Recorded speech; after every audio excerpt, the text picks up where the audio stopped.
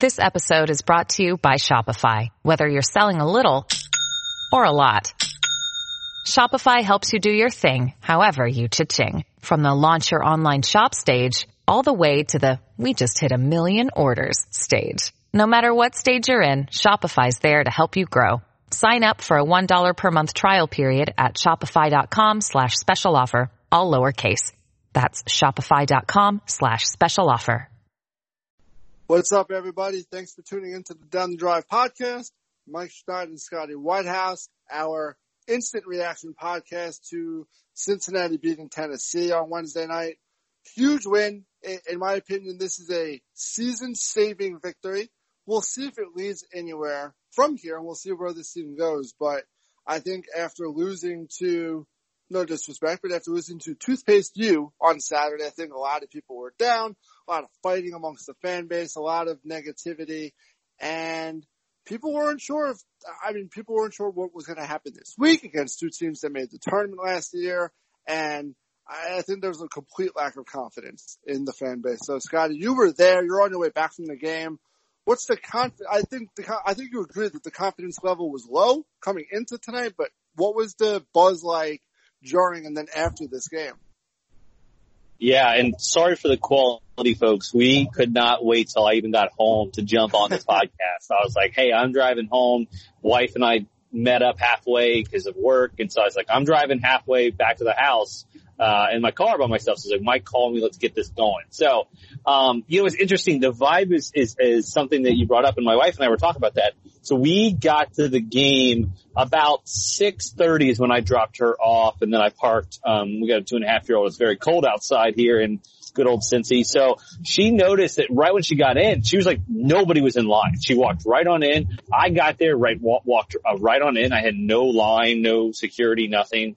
We got up to our seats. We have the same seats every game, and was not packed at all. And I thought, I knew it was going to be sold out, but I thought, the vibe is that, not a lot of fans are going to show up, or they're going to show up late and go, I'm just here to, because it's on ESPN2 and it's a primetime game or whatever. But once the fans got there, it got real rowdy. And so it was buzzing from, I would say, about 17 minutes in. Honestly, we got up 8-0, and it was really starting to get rowdy. And then once it started going back and forth, it was pretty good. A lot of Tennessee fans there. I will say they were pretty quiet, as they should be. I mean, they were pretty much losing most of the game. There was a couple times they went up, but the Tennessee fans were pretty normal, pretty good. They didn't say much. And the reason you couldn't hear them at all was because of how loud the UC fans were. Especially during some of those calls, which I'm sure we'll talk about. But, it was bad. But, the vibe, Lizzie's my wife, said that was the loudest, most fun she's had at a Bearcats game in a long time. And that's mainly because it was just, everybody was so gripped onto that game. And I appreciate that. That's what we need moving forward. So the buzz was great. It was, and it came across great on TV. And I appreciate it too, because it means that despite all this chatter and despite all the anger and the disappointment, especially after Saturday, people were still supportive and people still came out in hopes of, and honestly, to me, this was like one last shot. If you lose tonight and then you lose on Saturday, it's pretty much a wrap. So I feel like this was people clinging to hope, clinging to that 9-year tournament streak, hoping that this team can put it all together. And they did. I'm incredibly impressed. The 78 points, no team has cracked 70 points against Tennessee. This is a team that allows on average 55.3 points per game. So whatever the Bearcats did offensively, they were in total control against Tennessee. And I think the refs had a lot to do with the way that this game went. They influenced both teams. I mean, Lamont Turner had 2 fouls in the first 2 minutes. Obviously, Cumberland fouled out. I think Jaren might have committed 3.5 fouls. There was one definite foul in the first half. There's one debatable one late in the second. But, Jesus, I mean, the other three were all a joke. And the refs, just in general, were a joke. Yeah, well, when Jaren goes out, my wife turns to me and she goes, well, at least, because my wife played high school basketball, women's high school basketball. She was a stud. And she said, well, that means he was just very aggressive. And I said, well, maybe, but he only actually got 2 fouls. I was like, the other 3 were just not even close to being fouls. They weren't even, So, and that goes down to Teddy Valentine was atrocious. And he's been atrocious. I mean, it's so bad. And my dad, and this is give folks some ideas how long Teddy's been around. I know everybody knows this, but my dad didn't believe me. He said, I thought he was dead. I said, no, he's still alive. And he's reffing. He goes, and again, my dad went to IU. He goes, I watched Teddy argue with Bob Knight back in the early 90s. I said, yep, and he's still blowing calls now. I mean, it was atrocious. There was one possession call where the ball goes out of bounds, clearly off Tennessee. And I didn't see this because I'm up in the stands, but I saw Keith Williams go over, and Keith Williams said something to Teddy, and Teddy's like starts patting his own chest, going, "Yeah, that's my bad. That's my bad." And I'm like, "Oh my God! If you're letting players tell you what to do, I mean, you gotta put the sneakers up, my friend. It's time to go." Those calls were absolutely atrocious. Well, there was another one too. The ball went out of bounds under Cincinnati's basket, and you could tell he kind of just looked around like, I don't know, Tennessee ball. And even the announcers acknowledged it too. They're like, yeah, the refs are unsure of which way it's going, but apparently it's Tennessee ball. They even acknowledged that. There's also another play in the first half. There was a 10-second call against Tennessee. Rick Barnes, I don't know if you saw Rick Barnes' face and his reaction. He completely exploded. That wasn't 10 seconds. I actually rewound it and watched it in slow motion. They got it across at 21. So Barnes was very justifiably upset. It was very, very close, but it wasn't. Yeah, I associate Teddy as like kind of the Lee Corso. They wheel him out and they're like, hey, he's still here. It's like, cause like at one time I think it was Chris Vogt had a jump ball, and it was clearly a jump ball, like correct call. And he is literally pointing like it was an out of bounds. He's like, oh, it's Tennessee's possession. I was like, and the other refs had to come over and almost like, you're like, it's all right, old man. Like this one's a jump ball. Like, oh, okay. Like it's time for him to go. Cause now remember, he also was reffing against, I believe it was against UNLV when we gave up that lead. With UNLV. Yeah. And they called what was a 3-pointer foul, which actually was a 2-pointer.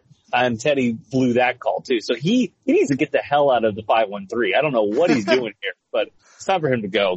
Go anywhere else. Go actually stay in the 5-1-3. Go ref, the Muskie games. That would be great. Let's just have him be over there. I feel like, refs in every single sport at every single level suck, but I feel like it always comes back to hurt Cincinnati. So it's nice that the Bearcats were able to play well enough that they were able to overcome the refs. It was nice that they were able to hold on to a late lead. I was watching with my wife and she looks up, oh, it's a 10-point lead. They're going to win. I'm like, hi, you're new here, aren't you? There's still a minute 20. Sit down, relax, and we're gonna be here for a while. But yes, I like the way that they responded in certain situations, and I feel like we need to start with Jaren. There's a lot of different topics and directions we can go. I feel like we have to start with the guy that we all thought was going to be a national All-American, who's been, to be polite, has been bad. I know he's been plagued with injuries and this and that, but what do you make of his performance overall? He obviously fouled out. He was great in that 5-minute stretch that he played in the second half. Pretty bad in the first half. A lot of ill-advised turnovers. His performance tonight, and then just, I really, what do we think about him this year in general? Where do we go from here with Jaren? I don't know. And I was just mentioning that I actually had a Tennessee guy behind me who I was talking to, and I was asking about the team, and I said, the one thing we haven't had yet this year is a Jaren Cumberland game. There's not been one. Even today, he had only 7 or 8 points. I don't have the box score in front of me. I'm driving, but he had definitely 10 points. He had 8 points during that 5-minute stretch where he finally got off the bench. And then 2 points in the first half. So my thoughts with Jaren is his injury was a huge factor. He really, from what I heard, that the injury wasn't that big of a deal in the off season, that he kind of milked it. But now I'm starting to think no, clearly he was definitely injured. He's not in basketball shape. That whole not in basketball shape, that's got to get out the window. We're in December, late December. It's time to be in shape, whatever that means. Having said that, he's also been hurt multiple times. I get that. And, God bless him for being out there every single game and giving it all. I'm not saying that Jaren, I hate this. I'm going to go on a quick tangent here. The people on Twitter who was saying Jaren Cumberland does not care after the Colerain game, get the hell out of here. That is ridiculous. The kid, Yes, he's a senior. Yes, he's the star. Should he have known what the points are or what the time was on that game? Yeah, it was a mental mistake. God forbid you ever make a mental mistake. I guess you just don't care about whatever the hell you're doing. So that was BS, and I was super pissed about that. Having said that, he is absolutely trying his hardest out there. I mean, he is, every time he goes in the lane, he's getting demolished by those defenders. The difference from last year to this year is this year, he's not getting the calls. He's just not. Now he's getting a lot of the calls on the dribble, but not on the drive. And I think that eventually he will find that opening. But again, I just feel he hasn't seen the offense yet. I think everybody other than him and Chris McNeil are the only two that just can't understand this offense. And it's just not, he gets it, but he's just not, he's about 2 seconds behind every single time.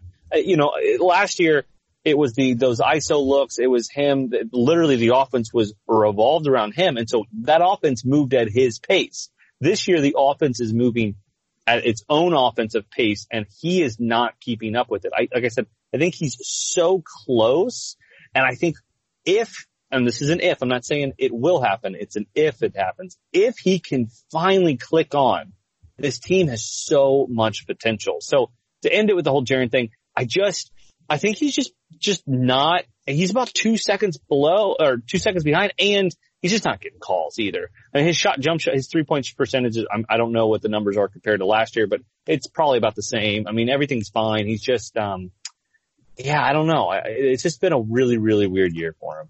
I will say this. I've said this for years now. When he shoots from like 5 feet behind the line, I cringe every time. Even when it goes in, I hate that shot. I prefer driving Jaren over shooting Jaren every single time. And he proved that in the second half. I mean, he gets to the basket, right. He's not getting all the calls, but he actually does hit free throws. He's one of the few on this team that does. God damn it, Keith Williams, who just cannot hit one for the life of him. Keith did have some couple ones at the end there, but yes.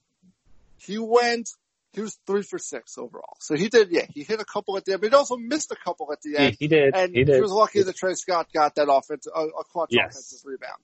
I prefer that Cumberland he shot 1 of 5 from 3. I'll try and look at the percentages. I think they're way down personally. Okay. But yeah, I prefer that he drives to the basket. I don't know what the problem is. Nobody does.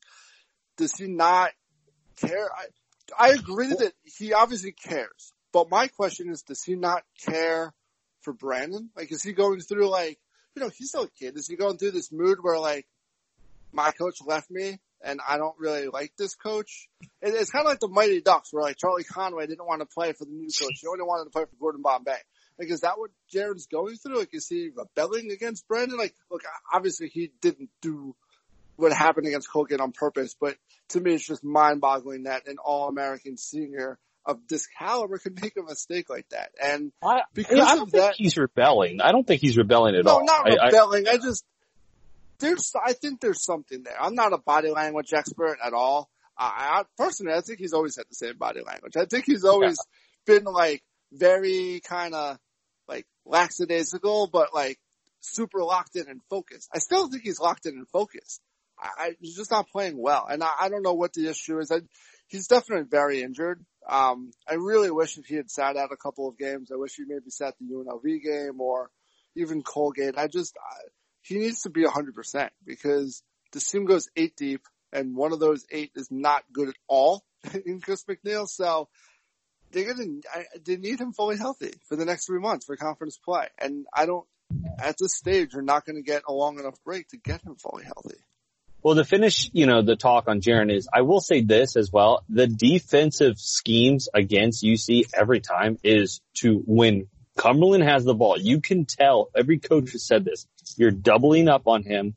And the second he drives the lane, we are clogging that lane. That was not the case last year. He does not have those open drives like he did last year. And I mean, it's showing. And I think the quote unquote doesn't care or the effort, he's not getting the success like he did last year.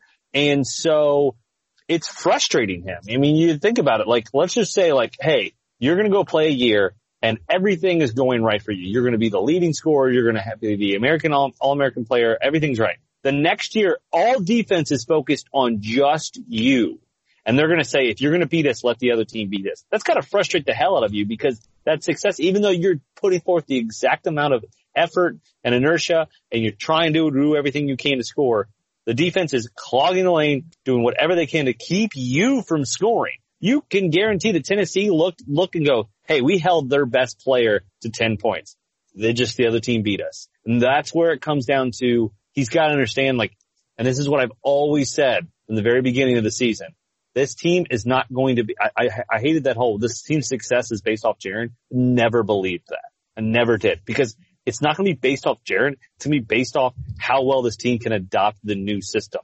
And when Jaren gets 4 fouls at the beginning of the second half and he goes out, what does this team not do? They don't fold. They, in fact, get even gain more on a lead. So, I mean, I think, again, I don't believe this team's success is based off of Jaren. What I do say, though, is that if Jaren can understand the game and get a little bit better, this team has so much more potential than what it has now. So it's only going to go up. I don't think Jaren's going to go down. I think he's hitting his floor right now. We haven't seen him come close to the ceiling, what he can do in this offense. Could come. Yeah.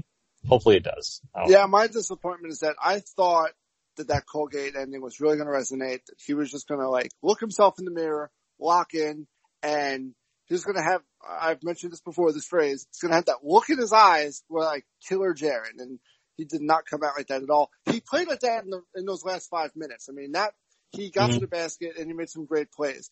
It was really fascinating to me that we were kind of going back and forth, kind of starting to fall behind a little bit at the end of the half. He comes out with the third foul, and we go on a 10-0 run without him.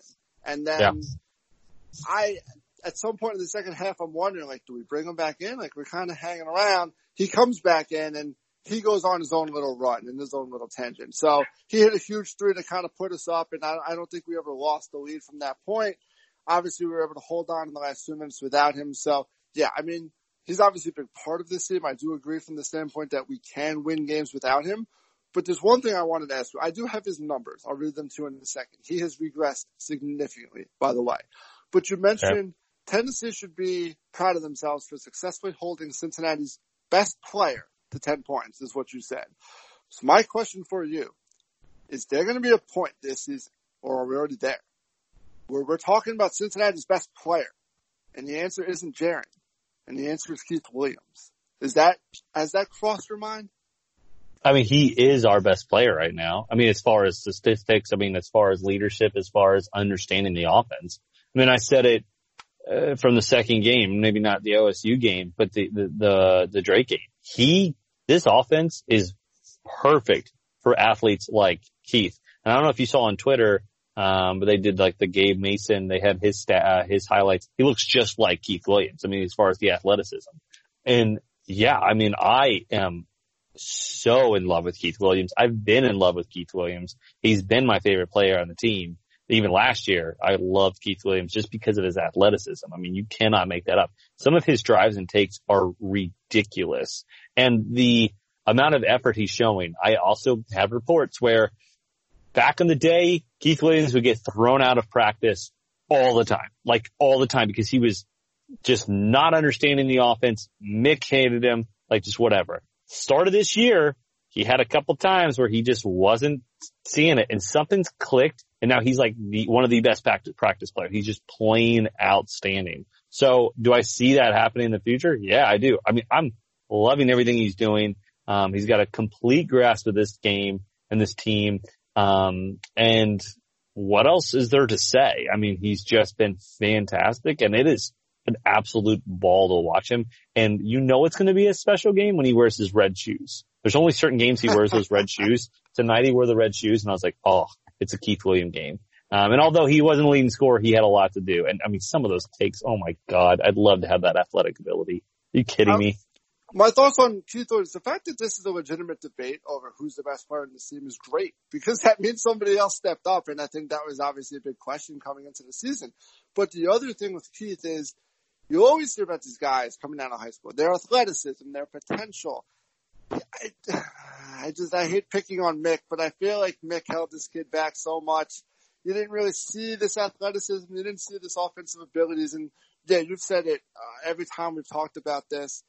This offense is tailor-made for him, and you're really seeing his potential. His numbers are up across the board. It's not even the numbers. I forget the stats. You can just watch him, and you can see that he's doing so many little things that he wasn't doing the last couple of years.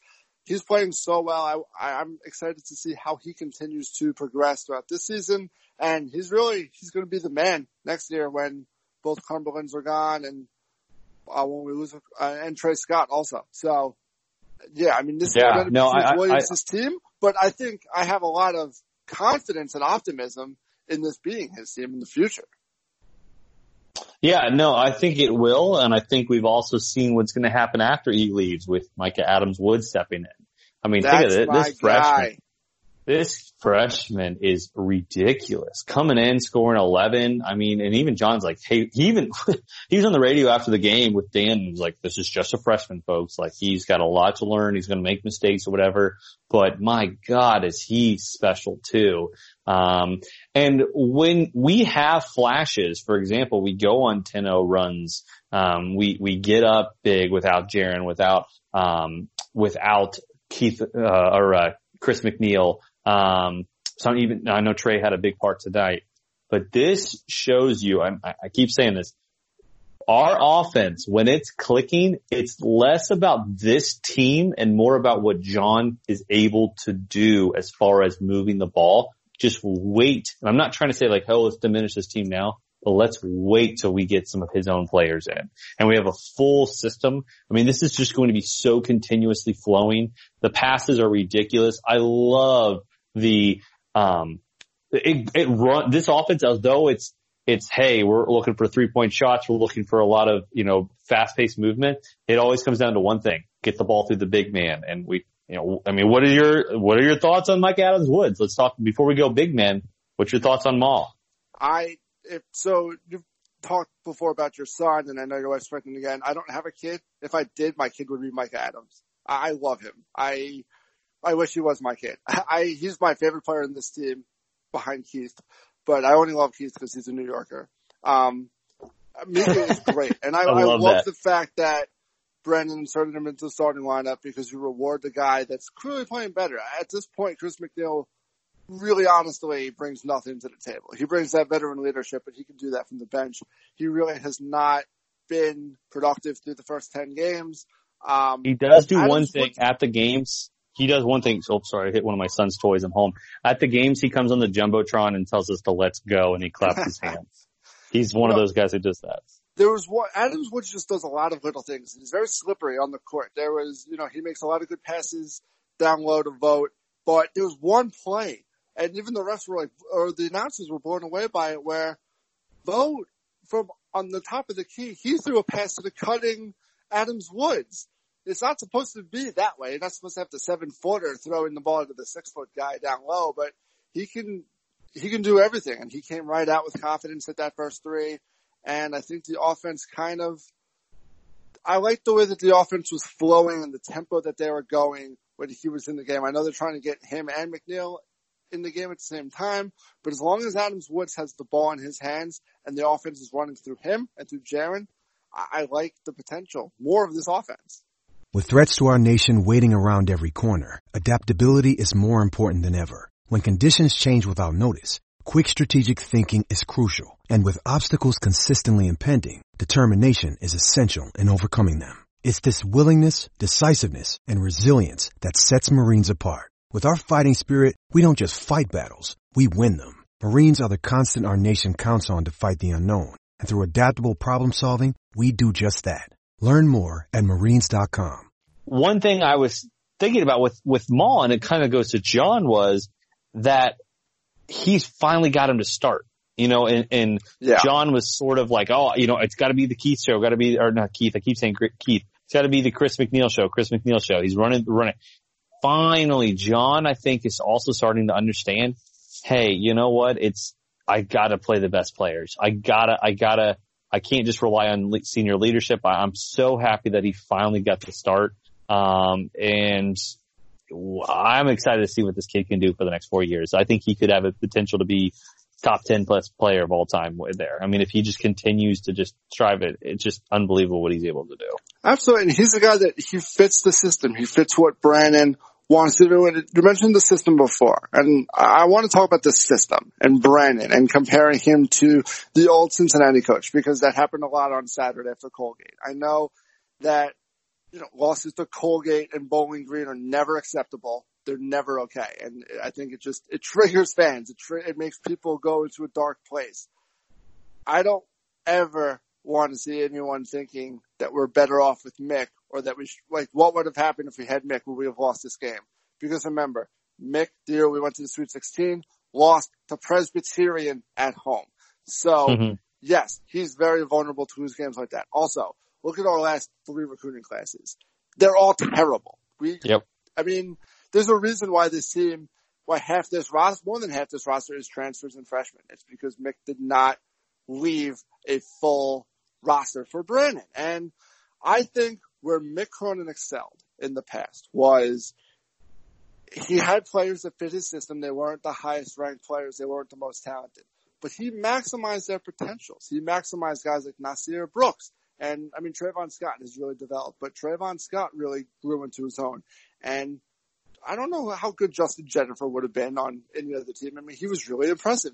He made these guys better. And I think what Brandon might be struggling with some guys is these aren't his guys. And I know people hate that phrase, like his guys, but you can't just all of a sudden take somebody that doesn't do what you want them to do and make them better at basketball. I mean, he took what he has and he added the guys that he could.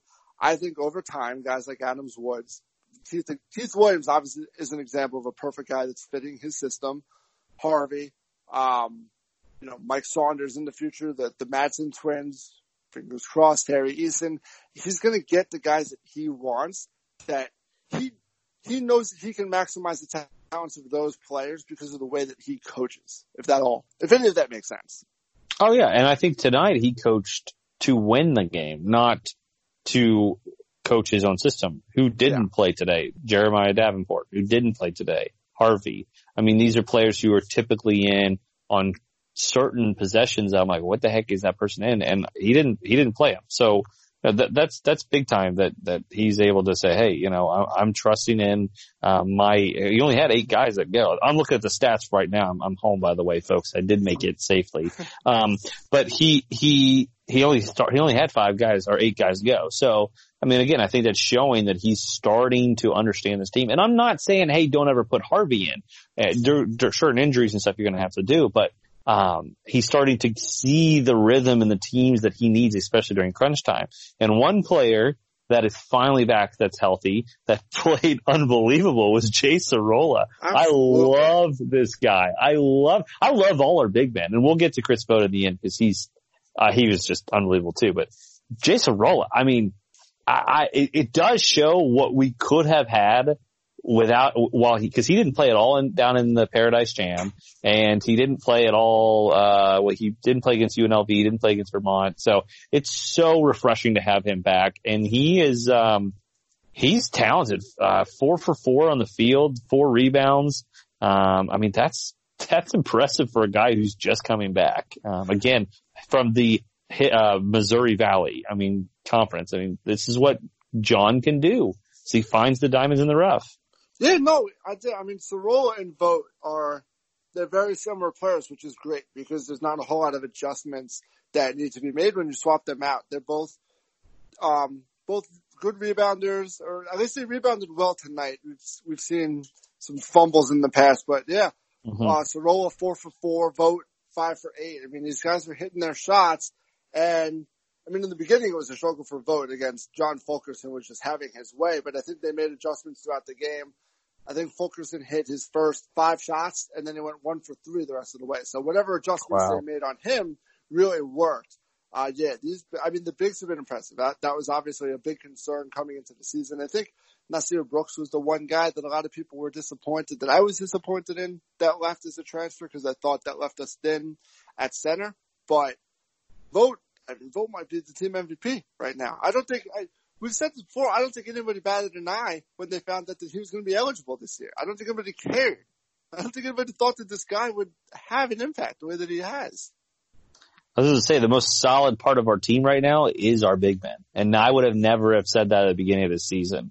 I would have said, well, our biggest hole is, the front court. That's complete opposite. That's our best part of our game right now is if Trey's going to play like he played today, oh my gosh. And then you get Jay back. That's going to be we're going to be looking so good, at least in that aspect moving forward. This was 2018-19 Trey. This was the Trey that I was hopeful we would get this season that we've seen bits and pieces of, but yeah, this was last year's Trey. He was 7 of 11 shooting. He had the 7 rebounds, did some big shots. He terrifies me when he takes these perimeter shots with these mid-range jumpers. But he's so long and so tall that it's not even really a shot. It's more of just a throw into the basket. He's got such length. I know. It works. It's so crazy. It works, so I'm not mad, but it still scares the hell out of me. Yeah. One thing that you said that does bother me though, and this is the thing with Jaren is, this is why he needs to get healthy, because I don't know if he's going to make it through this whole season, and we're only playing 8 guys, and I don't think McNeil is very good. So we have 7 quality players right now. At some point, you're going to need guys like Harvey and Davenport in conference play just to give you minutes, just to give Jaren and Javin and Keith, just to give these guys a breather. And I don't even know if Mamadou Diarra is still on the team. I was going to say, we didn't see Mamadou at all. I don't think we've seen him in a while. He's going to transfer at the end of the season probably, but you got to get these guys on the court. You got to get more guys minutes, even if they're unproductive minutes, honestly, just to give these guys a breather, because we're going to need all of these guys come conference play. Maybe, I don't know, ECU or Tulsa or UConn, one of our bad opponents. Maybe that's when you can get Harvey Davenport into the game. I don't know, but they're going to need experience at some point. Yeah, no, I do think though that it does show a little bit more signs that good signs that we did not have to use them tonight. You think that we're going to go up against, a pretty tough opponent, and we did not have to use the minutes. We were able to and this is with Vogt and Cumberland out for a majority, a good part of the, second half. John did a thing and I loved is he put Vogt and Cumberland in pretty early, as far as I should say, pretty early in the second half after they've gotten their 4th foul. So they come out and I thought we will not see Vogt until 4 minutes left to go in this game, and we won't see Cumberland. But he put them out with I think 8-9 minutes to go. He did it at the under 8 timeout. And what that shows me is that he had so much confidence in Sorolla and Scott that if Vogt were to get fouled, we're gonna be okay because of Sorolla and Scott. That was a huge coaching moment. Well, I saw it. I was like, all right, this makes it. And the same with Cumberland. He puts Cumberland back in, and if they played I thought, oh God, please don't play unaggressive. Please don't, play weak because you don't want to draw that 5th foul. They went at it. There was a couple times I thought, oh, here comes the 5th foul, and it wasn't called. And I love that. I love that John has so much faith in his other players to say, all right, boys, go out, play your normal basketball. God forbid you get your 5th foul, which Jaren did. We were able to survive. That was a huge coaching move, and I love that. Finally, like I said, John is starting to understand what it's like to coach on the big boy stage. Yeah, and there's 3 elements to that. It's confidence in your own guys that they're not going to commit the 5th foul. Obviously, they did. So it's confidence in the backups that they can step up and handle it. And it's also telling your team, look, we're playing to win. I hate this. I never understand why coaches wait so long, why they pull them really quickly, and why they wait so long to put them back in with 2 fouls or with 4 fouls in the end of a game. Just do it. If they foul out, they foul out. You got to have your best players on the court. And in that 5-minute stretch, Jaren was definitely the best player on the court. So, to me, this is a season-saving win. I think it gives the team a nice boost. It gives the fans confidence. We absolutely desperately needed a signature non-conference win for the resume in March. This is a legitimate quad 1 win. Tennessee is going to be a top 25 team or hover around for most of the season. So this is really significant. But yeah, I don't know if it's a season-saving win. I still think we were going to be able to get in conference, but I do agree it is a huge win. It does. I think it basically counter it. The Colgate game, I do not look at the Colgate game as a bad loss. I look at it as a stupid, gimmicky, like wild, weird loss. I look at... Well, the committee doesn't look at it that way. No, I know, but from my own psyche, I don't look at the Colgate game is laughable. It's just like whatever.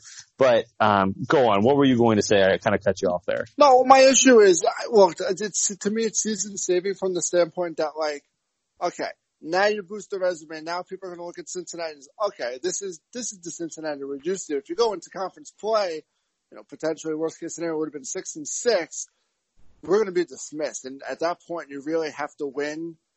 You can only lose 2, maybe 3 games in conference play to make the tournament. And what would you have seen in the first 2 months that gave you the confidence that they can even do that? So now you have the confidence. You know that they can beat Iowa. They are capable of doing it. Whether they will or not, who knows? But the way that this team played tonight, they proved that they're capable of beating anybody in conference play come January. So yeah, I mean that's my question for you. Like, what does this win do for you? And what was your mindset before the game? Like, because I posed this poll on Twitter, like, is this team still a tournament team? Are they an NIT team? Is this a losing record, like, after Colgate? I mean, what did you think after Saturday was going to happen? And have your thoughts recalibrated at all? My thoughts haven't recalibrated on the team, from a perspective of what the outcome of the season is going to be. I think it's very clear that we can win any game we play, and this is not shocking, but we can also lose any game we play. There is not, for the rest of the season, there's not going to be a loss where I go, I can't believe we lost to them. Maybe Tulane if at home, but that would literally be it. Every single game, do we play? I don't even think we play Tulane at home. I think we're at Tulane. But from here on out, there is every single game. There's going to be I'll turn it on. We should crush them by 25. I'm not worried about that. No, I think every single game from here on out is, I gotta watch this. There's a chance it's gonna be close. I don't care if it's ECU, Tulane, anybody. It's gonna be tight. What this game shows me is that we do have that talent that I believed we did. I hadn't seen it yet. It does give me a little bit more confidence, going into conference play, like that wordage use I just did there. Moving forward, it is we kind of talked about this at the end of the football season. Survive in advance, baby. You just get the W's and you move on. And I do still think we have a really good chance of winning the conference. Nothing's really changed because I knew we had the talent. It was more about, are we going to be able to put it together? Tonight showed, hey, we're getting closer and closer and closer. So I'm hyped up. I really wasn't. That Colgate game did not diminish my thoughts on the team. Like I said, I think it was just kind of a gimmicky thing. What say you on moving forward with the season and where you think we can go? By the way, quick thing. To answer your question, I do still think we make the tournament. I never thought we wouldn't make the tournament. I do think we make the tournament, because I believe that we will win games in the conference. I just do. I think we're going to go, we might have like maybe 3 or 4 conference losses. That's it. I think we make the tournament just fine. I understand that the way we lost, I follow what you're saying. The way we lost to Colgate was gimmicky and fluky and stupid and shouldn't have happened. But what also shouldn't have happened was being in that position, being True. In a position where we're going point for point in the final couple of minutes. Just the way that we played against Colgate, I did not like the way that we played against Xavier. Obviously going to overtime with UNLV, the disaster that was the Paradise Jam. They just haven't done anything to date before tonight that gave me the confidence that said, yep, this is a team that they're going to play in March, like 100% confidence. It was hard to have that kind of confidence. And the way that they played tonight, though, really has me rethinking things where it's like, okay, yeah, I mean, maybe Brandon can coach these guys. Maybe Trey Scott can refine himself, or maybe Jaron will turn around. Like, maybe these things will start to happen. And I want to see what happens on Saturday against Iowa. I want to see if this was a fluke, an aberration tonight, or if this was a trend.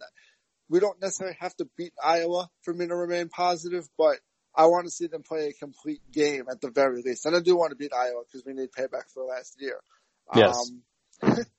But yeah, I mean, the thing with the conference play is that there's not really anybody scary in conference play. Memphis is pretty good. I know you weren't that high on them before the season, but they've been playing really well, and they'll actually have James Wiseman back for the first game that we play with them. Beyond that, there's nothing like special about this conference this season. You said it perfectly. We can beat every team, and we can also lose to any team, including the Tulanes and Tulsas and UConns of the world. So, well, we're not going to lose to UConn. I'm just trying to make fun of them. But lumping them with Tulane and Tulsa, but we're not going to lose to them. But yeah, I mean, you get the point. I do think they will be a tournament team. I'm still hesitant and skeptical because I think at any point in time they can revert back to the Colgate game or the Bowling Green game or any of those games from the Paradise game. So, I mean, that's my fear with this team. I think there will be games like that where it's close, but the difference is it going to be gimmicky or are we going to just close it out like we should? And then when we have games the opposite, I mean, we go into Houston and we have games like we did against Tennessee or we go in. I think every single game is going to be tight. But not every game, but most of them are going to be very tight. And it's just a matter of the leadership. And I believe in this team. I haven't backed down. I tweeted out, folks, you got to follow me. I'm the greatest Twitter follow ever. I tweeted out just 2 days ago at Scooter Booms. I said, we're back after we got we haven't talked about the new AD, by the way. Welcome, John Cunningham. Really excited about having the new AD here. We've got unbelievable recruiting coming in. And I knew we were going to win today. I called it on that Twitter. I said, we're going to get a W on Wednesday night. This team is going to be fine, folks. Take a breath every single game. As you guys know, I'm an Indiana fan, Hoosier fan as well. 2 years ago, Indiana lost to Indiana State and Howard in the same season. They didn't make the tournament, so just close your ears on that. But they were terrible anyways. But it happens. Teams lose. The Colgate game was whatever. The Bowling Green game, that one, I'm more pissed off about that than the stupid Colgate game. I'm not worried about Colgate. That happens. You just can't afford multiple. You can't, but I don't think we're going to have any more of those. I don't. Well, mainly because we don't have any more Colgates we're playing. But, I don't. I believe in this team. I think we're going to go on a nice little run. We beat Iowa.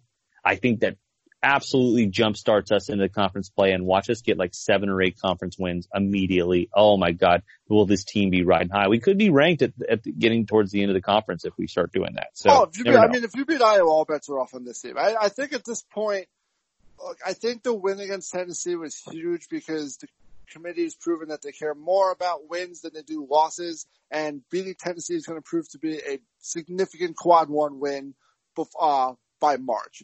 And who knows? I mean, Colgate was a tournament team last year. I don't honestly know what Bowling Green has done this year. Maybe these losses won't prove to be horrible losses by the end of the season. But yeah, winning the Iowa game would be special. It would really be a way for this team to head into conference play with momentum. But I had mentioned that it's a season-saving win, and part of that is also it's the fan support, because you said it. The fans were into it. They were crazy. And if you lose this game and then you lose to Iowa, your next game is on New Year's Day against Connecticut. You come into that game on a 4-game losing streak on New Year's Day. I mean, are you going to get 5,000 fans at that game? Now, to me, all right, you beat Tennessee. If you lose Saturday, they went on the road on neutral site. They played a tough team. Let's go. We can still do this thing. You have the fan support now. I think you have the fans rallying behind you. Win or lose on Saturday, I think people will be behind this team now heading into conference play. Win or lose on Saturday, win or lose Saturday. Folks, after that game is over, hit the reset button. It's a whole new season. We had the first season. It's time for season number 2, which is conference play. That is so important. Go to every single home game. I cannot stress this enough. We have to fill up that stadium. I don't care if it's a Tuesday night, 9:00, and again, we're playing an ECU. We gotta have that fan support because ECU beat us last year. That's why I haven't been insulted them when I talk about the bottom teams. But what I'm saying is you could tell this team, even John was so much more animated this game than any of the other home games because of how great that crowd was. And one thing I love that John did, this is so small, but I paid attention to the details. It was a blackout. He wore the perfect like black suit, black tie. Like he looked dope. He looked really think he was ready for a wedding. I don't know if I was a huge fan of that look. I loved it. No, dude, I loved it. I was like, yeah, let's go. But one no, thing I'll say about Mick showed up for big games. Sometimes he wore a vest. He always had like the red tie with like the black suit for the ESPN That's games. True. That's true. He was a very good dresser. And for as much as I criticize Mick, he had great style. Jordan's still out on Brandon and his style. Although I like the fact the assistants had the matching black suit, black tie look. That was interesting to me. No, I agree. I guess final kind of thought on the season or whatever. If we beat Iowa, I think that this non-conference season, I'd rate it like if we beat Iowa, I'd rate it like a C+. If we lose to Iowa, I rate it a C-. But we need to make a conference tournament or conference season an A+. And we can do that. And it's time we have the potential to do it. We just need everyone's support. Everyone supporting this team. I couldn't disagree more. I think it's a B plus if you beat Iowa. Okay. Look, you lose to Ohio State. They've proven that they might be the best team in the country. The Xavier loss was bad, but I think most people expected that. Xavier is a good team. I think Tennessee's a really good team and we beat them. I think Iowa's a really good team. Colgate at the end of the year may end up being only one team from that league is going to make the tournament, so they have to win their conference tournament, but they may very well end up being a tournament team, which means the Bowling Green loss is a bad loss. I like the fact that we did beat Vermont. Yeah, I think if you go 8-4 this is a really challenging schedule. We had one team with like a 300 RPI. We're used to playing 5 or 6 of those teams. So this was a really challenging non-conference schedule with a whole new team, a whole new system. Going to conference play 8-4. I'd be pretty happy with that, to be honest. You've convinced me because we did have the third toughest non-conference schedule in the country. Did we? You are right. Yeah, Wow. That was the stat. Oh, I remember Matt Norlander from CBS, I think, was tweeting that before the season.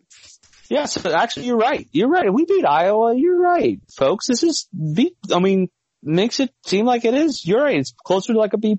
I like that. I like it. It makes me feel even better. I'm watching the game on Saturday night with my in-laws in Christmas time, so I really need a nice big win, because if they lose and I'm stuck with the in-laws, like, I don't know I'm just kidding. I love my family. If they don't listen, but. You mentioned it was nice to see John Cunningham at the game. One note on him. It's the second straight basketball game that he has won. He was still working at Minnesota over the weekend, obviously. He was at the game in Minnesota when the Gophers upset Ohio State. So, John, if you're listening to this, and I really hope you are, congrats on getting the job if you are listening, come to every game because you're the good luck charm. Minnesota beat Ohio State. We beat a ranked Tennessee team. Show up in Chicago on Saturday. I'll pay for your flight. I probably don't need to. You probably have a budget for that. But keep showing up. And I think he did mention on the broadcast that he was going to show up to Birmingham. Nice. Real quick, I'm miserable about this. I've written about it 100 times. I've tweeted about it 100 times. I hate it. I despise it. It's the worst reward ever for this team. But the good news is, and the good reward is that our recruiting class today is awesome. It's the best we've ever had, obviously. It's the best among group of 5 teams. And I think there's a handful of guys that can make an immediate impact in 2020. If it's not 2020, then by 2021, these guys are going to be on the field. Yeah. 3 takeaways. 1, AD hire. Love him and this is maybe ageist. I don't know if you want to say that, but I like that he's kind of a younger guy. He came out with his 2 little boys. They were so cute. His wife, it was a cute family. My wife said, this is great. This is what we need to keep Luke here. It's like, hey, and even John's got a young family. It's like, hey, let's the 3 of us. And even, I don't know what Clark Hurd's family dynamic is, but long story short, it's like, let's keep this a family. Let's keep it younger. Let's grow old with this program. For some reason, it just did it. And maybe I'm looking too much into it, but I just kind of got that vibe of like, hey, I'm going to connect with you. We both got kind of a younger family. Let's grow up here in Cincinnati. I really like that. They all have twins. I didn't realize it until they talked about it on the broadcast. All 3 of them, Fickell, Brandon, and Cunningham, all have twins. And we're going to watch these twins play for UC because that's how long these coaches are going to be here. I love it. Let me ask you this. You seem excited about Ryan Cunningham. Why? What makes you excited about him taking this job? Well, I look at Memphis as a whole. I mean, or Minnesota as a whole from an athletic perspective. I mean, look at the football team. They have a really good coach. They hired, what was it, PJ Fleck, right? Yeah. Yeah. So that was a big hire. And then, they got Patino, who's starting to get that basketball team rolling. Minnesota had a big win against Louisville last year in the tournament. So he's making good hires, and that Minnesota has always been, kind of the bottom of the Big Ten as far as athletics, other than hockey. But it seems like he is made really good decisions since he's been there, and has got some good hires and has done pretty well. So I'm excited for him to take this position here, and it shows, hey, like he looks at our program. And my wife said, think about this. My wife said, why would he go to the Big Ten and come to the ACC or AAC? I said, I don't know. My wife said he understands that this is a better athletic program, and what he's able to do with that, and he comes here, who knows? I mean, I see a really bright future. And that's my wife, who doesn't know anything about it, talking about it. So what are you? Yeah, I mean, I like it. If this is the guy that our administrators thought was the right guy, then sure. I honestly don't know. It seems like his background is in compliance. He's bounced around to a couple of different schools, had some great experience. It's so hard to judge these guys. I mean, I'm excited for it. I think he's going to be the right guy. I see a lot of people questioning it, and my response to those people questioning it is, I thought Mike Boone was a shitty hire. Mike Boone was fired at Colorado. Why would we hire a retread that got fired? I wasn't excited about that at all. So Mike Boone. Well, what makes a good athlete? And I don't know. So this is an honest question. What the hell makes a good athletic director versus a bad athletic director? I would think the good ones or the bad ones are who you hire and what is the state of your athletic program currently. Looks like Minnesota's doing pretty well. So how is that a bad hire? Well, I think that's part of the thing is right now, Cunningham's not being tasked with hiring any coaches. He's being tasked with keeping everybody in place. So if you do that, you're successful. To me, it's continuing to build this athletic program. I mean, what do we need? I know football, more renovations are necessary. It's things like the locker room. They want like a full-time indoor facility. You make that happen, and that's special. I mean, you continue to increase the awareness and the funding of women's basketball and volleyball, who, Jesus, they had an unbelievable run. I can't believe I sat at home on a Friday night watching volleyball on my iPad. That was fun. That was a lot of fun. Unbelievable. I'm so into it. But yeah, I mean, just continuing to build the momentum and raising money and awareness in some of these smaller programs. To me, that's success at the Cincinnati level, at least. Yeah. Well, I'm excited about it. I'm a little bit more optimistic on all those hires. It doesn't matter who we hire. I'm like, all right, let's go. It's a new guy. Let's rally behind it. Let's welcome him to the family, but maybe yet. I had 3 takes. So that was take number 1 was the AD. Take number 2, the Birmingham Bowl. It sucks. It just is what it is. Let's just go and absolutely destroy BC and just be done with this stupid season. And not the season was stupid, but it sucks. Barstool Sports actually today, their Sirius Radio was talking about the Group of Five versus the Power Five today. And they had a good take, which was, their head college football guy, Brendan, I don't know what his last name is, but he was talking about basically, if the AAC and the Mountain West and the other teams continue to be really good, he sees a future in which it's no longer the Power 5, but it's the Power 6 and the AACC or AAC's in there. And he sees this happening, and he says just, continuously win and maybe even expand a little bit more. And you guys, I see that too. It sucks. It just is what it is. I keep praying every single day for the health of my family, for, good grace, and that the college football playoffs extend to 8. It's like my 3 prayers I pray every day. I hate the college football playoffs. It just sucks because I know that we will never have a chance. It doesn't matter who it is from the AAC. We'll never have a chance to make it. It's stupid. And my third take was the college football edits or whatever that Twitter thing is that you retweeted was so cool to look at. It was like, so folks, if you didn't see it, it's on Twitter. Get on to the college football edits. was like 20, it was like the top 25 teams and what it would look like. It was like a 25. 24 teams. It's how they do it. And I didn't realize actually that FCS does 24 teams. I didn't know that. The top, I guess, 8 teams get a bye. So it's 16 teams play in the first round. And then those 8 advance to play the top 8. And then you go from 16 and you go from there. I think I did that math right. But it's something along those lines. That's how the FCS does it. It's so cool. And somebody was like, oh yeah, that'd be great. Let's just go through the gauntlet of, Auburn and then Georgia. And I was like, yeah, who cares? Let's do it. Why not? It's better than playing BC in the Birmingham Bowl. Yeah, I mean, I'd rather lose to Auburn by 4 touchdowns, but have a chance to win the national title than beat BC by 4 touchdowns. And in a bowl game that the trophy is for I think it's called the Vulcan statue, and the guy's not wearing pants. So give me a 4 touchdown loss to Auburn over a pantsless jersey or a pantsless trophy. He's got a good badonkadonk. So we'll see. Let's try to get him in.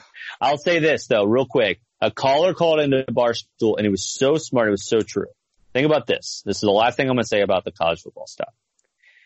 Back in 2012, I believe it was, New York Giants were like 9-7. They barely got in the playoffs and then they wound up winning the Super Bowl and they beat the New England Patriots and won the championship.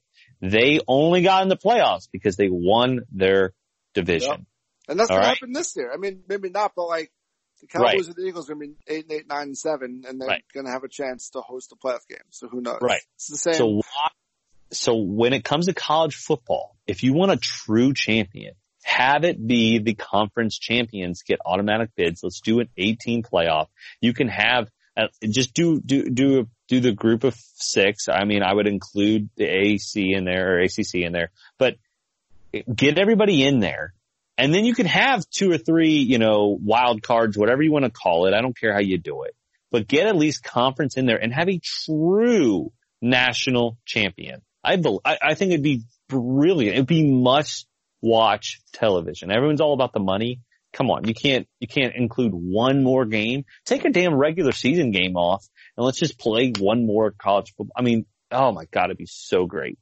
It'd be so great. I agree that they need to expand it, but the problem with expanding it and the problem with the inclusion of the group of 5 is like, where do you draw the line? They're going to add just one spot like they have now, which is frustrating because, we both agree that Memphis is the best team and they probably are, but it sucks for Boise and Appalachian State. And you mentioned like this whole big like divide and how much it sucks. And my biggest issue with bowl season, we can sit here and complain and bitch and moan about Cincinnati versus Boston College all day long. The truth is, we lost the conference championship game, and it is what it is. We controlled our destiny to get to the Cotton Bowl.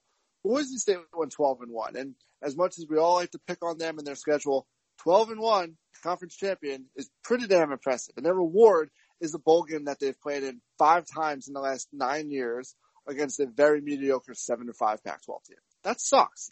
And Appalachian State goes 12-1, their best season of all time, and they're playing the runner-ups from Conference USA, not even the Conference USA champions, not even a mediocre Power 5 team, the runner-ups from another group of 5 champions. I mean, that's in the same bowl that they played in last year. I mean, that sucks. I hate that for App State. I hate it for Boise as much as we all want to pick on these schools and bash their schedules and talk about how the AAC is better.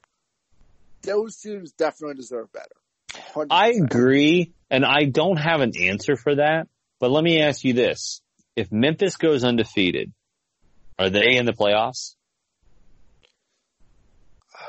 I mean, this year, no. Because exactly, right? So the answer is no. So next year, if Cincinnati does it, the answer is going to be no. They're not going to be in the playoffs. Because we're going to look at the non-conference schedules, and Cincinnati's toughest game is Nebraska. I mean, maybe Nebraska finally breaks out after 20 years. Who knows? But that's the point, is that it sets up, at least in college basketball, you start every season and I don't care if you're Troy basketball, you have a chance to win the national championship.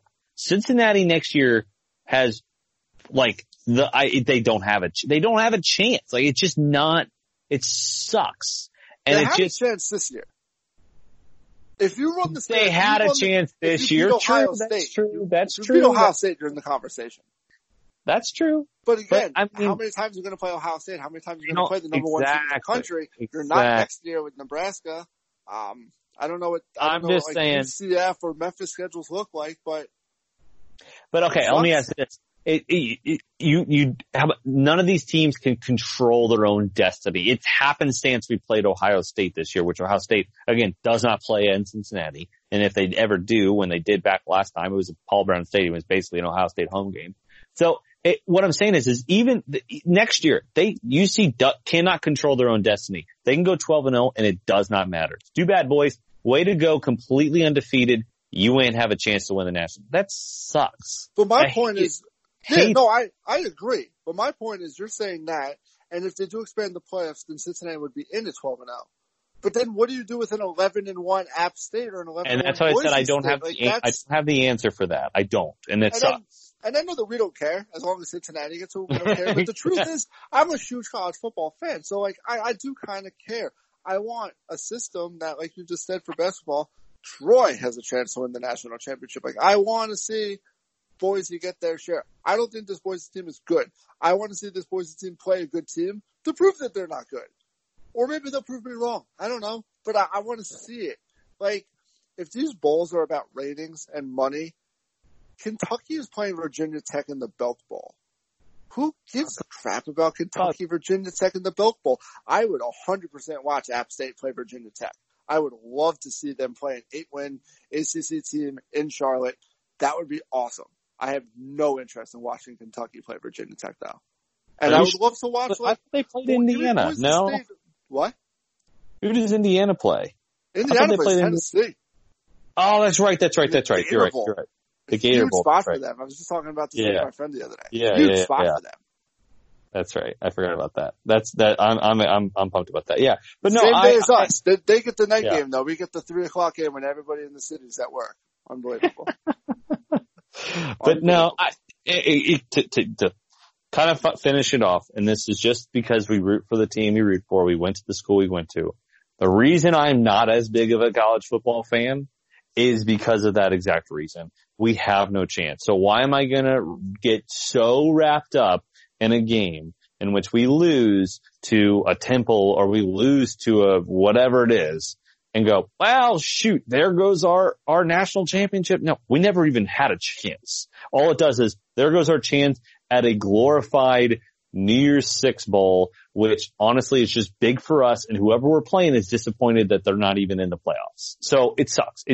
The whole thing sucks. Hopefully it expands. Hopefully they can figure out something and just be done with this. I love the 4 teams. I'm so glad they did it, but it's still not perfect. It's getting progress, but I think in 20, 30 years, college football could be the biggest sporting thing. I think it overtakes NFL if it gets to 8 teams and every single university has a shot.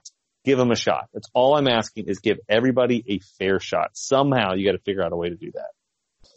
Any given Sunday, any given Saturday. I mean, it can happen. These upsets can happen. I hate the attitude that if Memphis played LSU, they would get crushed. I mean, yeah, probably. But I don't know. What if Joe Burrow got hurt in the first play? What if Memphis returned the opening kick for a touchdown? I don't know. What if some crazy flukish stuff happened? They probably would get crushed, but again, wouldn't you rather get crushed in the playoffs against LSU than win the Cotton Bowl? Every time. If I'd rather UC be a 16 seed play-in game and be in the tournament than be in any other tournament. Well, now you're pushing. Now you're playing games in the college football tournament. Now you're pushing. No, I'm talking about for college basketball. It doesn't matter. We're in the tournament. We have a chance. That's what I'm saying. Every time I just give me the chance. That's all I'm asking. Let's hope we can be at least a 16 seed this year. Yes. So you still have us. You have us in the tournament this year, in the basketball tournament. I do. I think we get in. I do think our seeding is still up in the air. There's so much, as they say, there's a lot of ball to still be played. But I still think we make the tournament. That's just, honestly, the conference isn't that great. But that does put a lot more pressure on the games, which is you cannot afford to lose. You cannot afford to lose some of these middle to low tier. You have to win out. The only games you're allowed to lose come conference play is the Houstons, the Memphises. You can maybe lose to Wichita State, but that's about it. You're going to have to win every other game. Yeah, definitely. And after Iowa, I believe we are going to. I believe we're going to. And after Iowa, it's Connecticut, Tulane, Tulsa, UCF. So the schedule sets up nicely before we play Memphis. So they have a chance to go on a nice run. I want to see Keith play the way that he has. I want to see Jaren get back to Jaren. And I think you had mentioned this quote. I just saw one from Brandon before that he even said he hasn't coached the real Jaren Cumberland yet. He thinks it's coming. He's excited to coach the real Cumberland soon, but he's still waiting for that, like, healthy, locked in, All-American Jaren Cumberland. I think he's coming soon. I predicted wrong. I said that he would be locked in tonight. I think the way that he was frustrated at how his game ended with the fouling out, I think Saturday he'll remember what happened last year to Iowa. I think he'll be locked in, and I think you'll see the old Jaren again, 22 points, 9 rebounds, 4 assists in a win over Iowa on Saturday. I love it. Let's go Bearcats, get a nice win, go into conference, and enjoy the Christmas and holiday season, and let's start January 1, hit the reset button, and let's go and win every freaking conference game. We have the talent to do it. We have, folks, think about this. This is the last thing I'm going to say, and I'm going to shut it off to you, Mike. This is something really special. Not a lot of basketball teams can say this. We have the talent to go undefeated in conference play. That is so awesome to think about. And we have the possibility to do that. It's just about putting all the pieces together. We're so close. Every single game we can win. We're going into every single basketball game is as winnable, and we can do it. Let's rally around this team. Let's support this team, and let's go Bearcats. There you go. There's your hot take prediction for the show.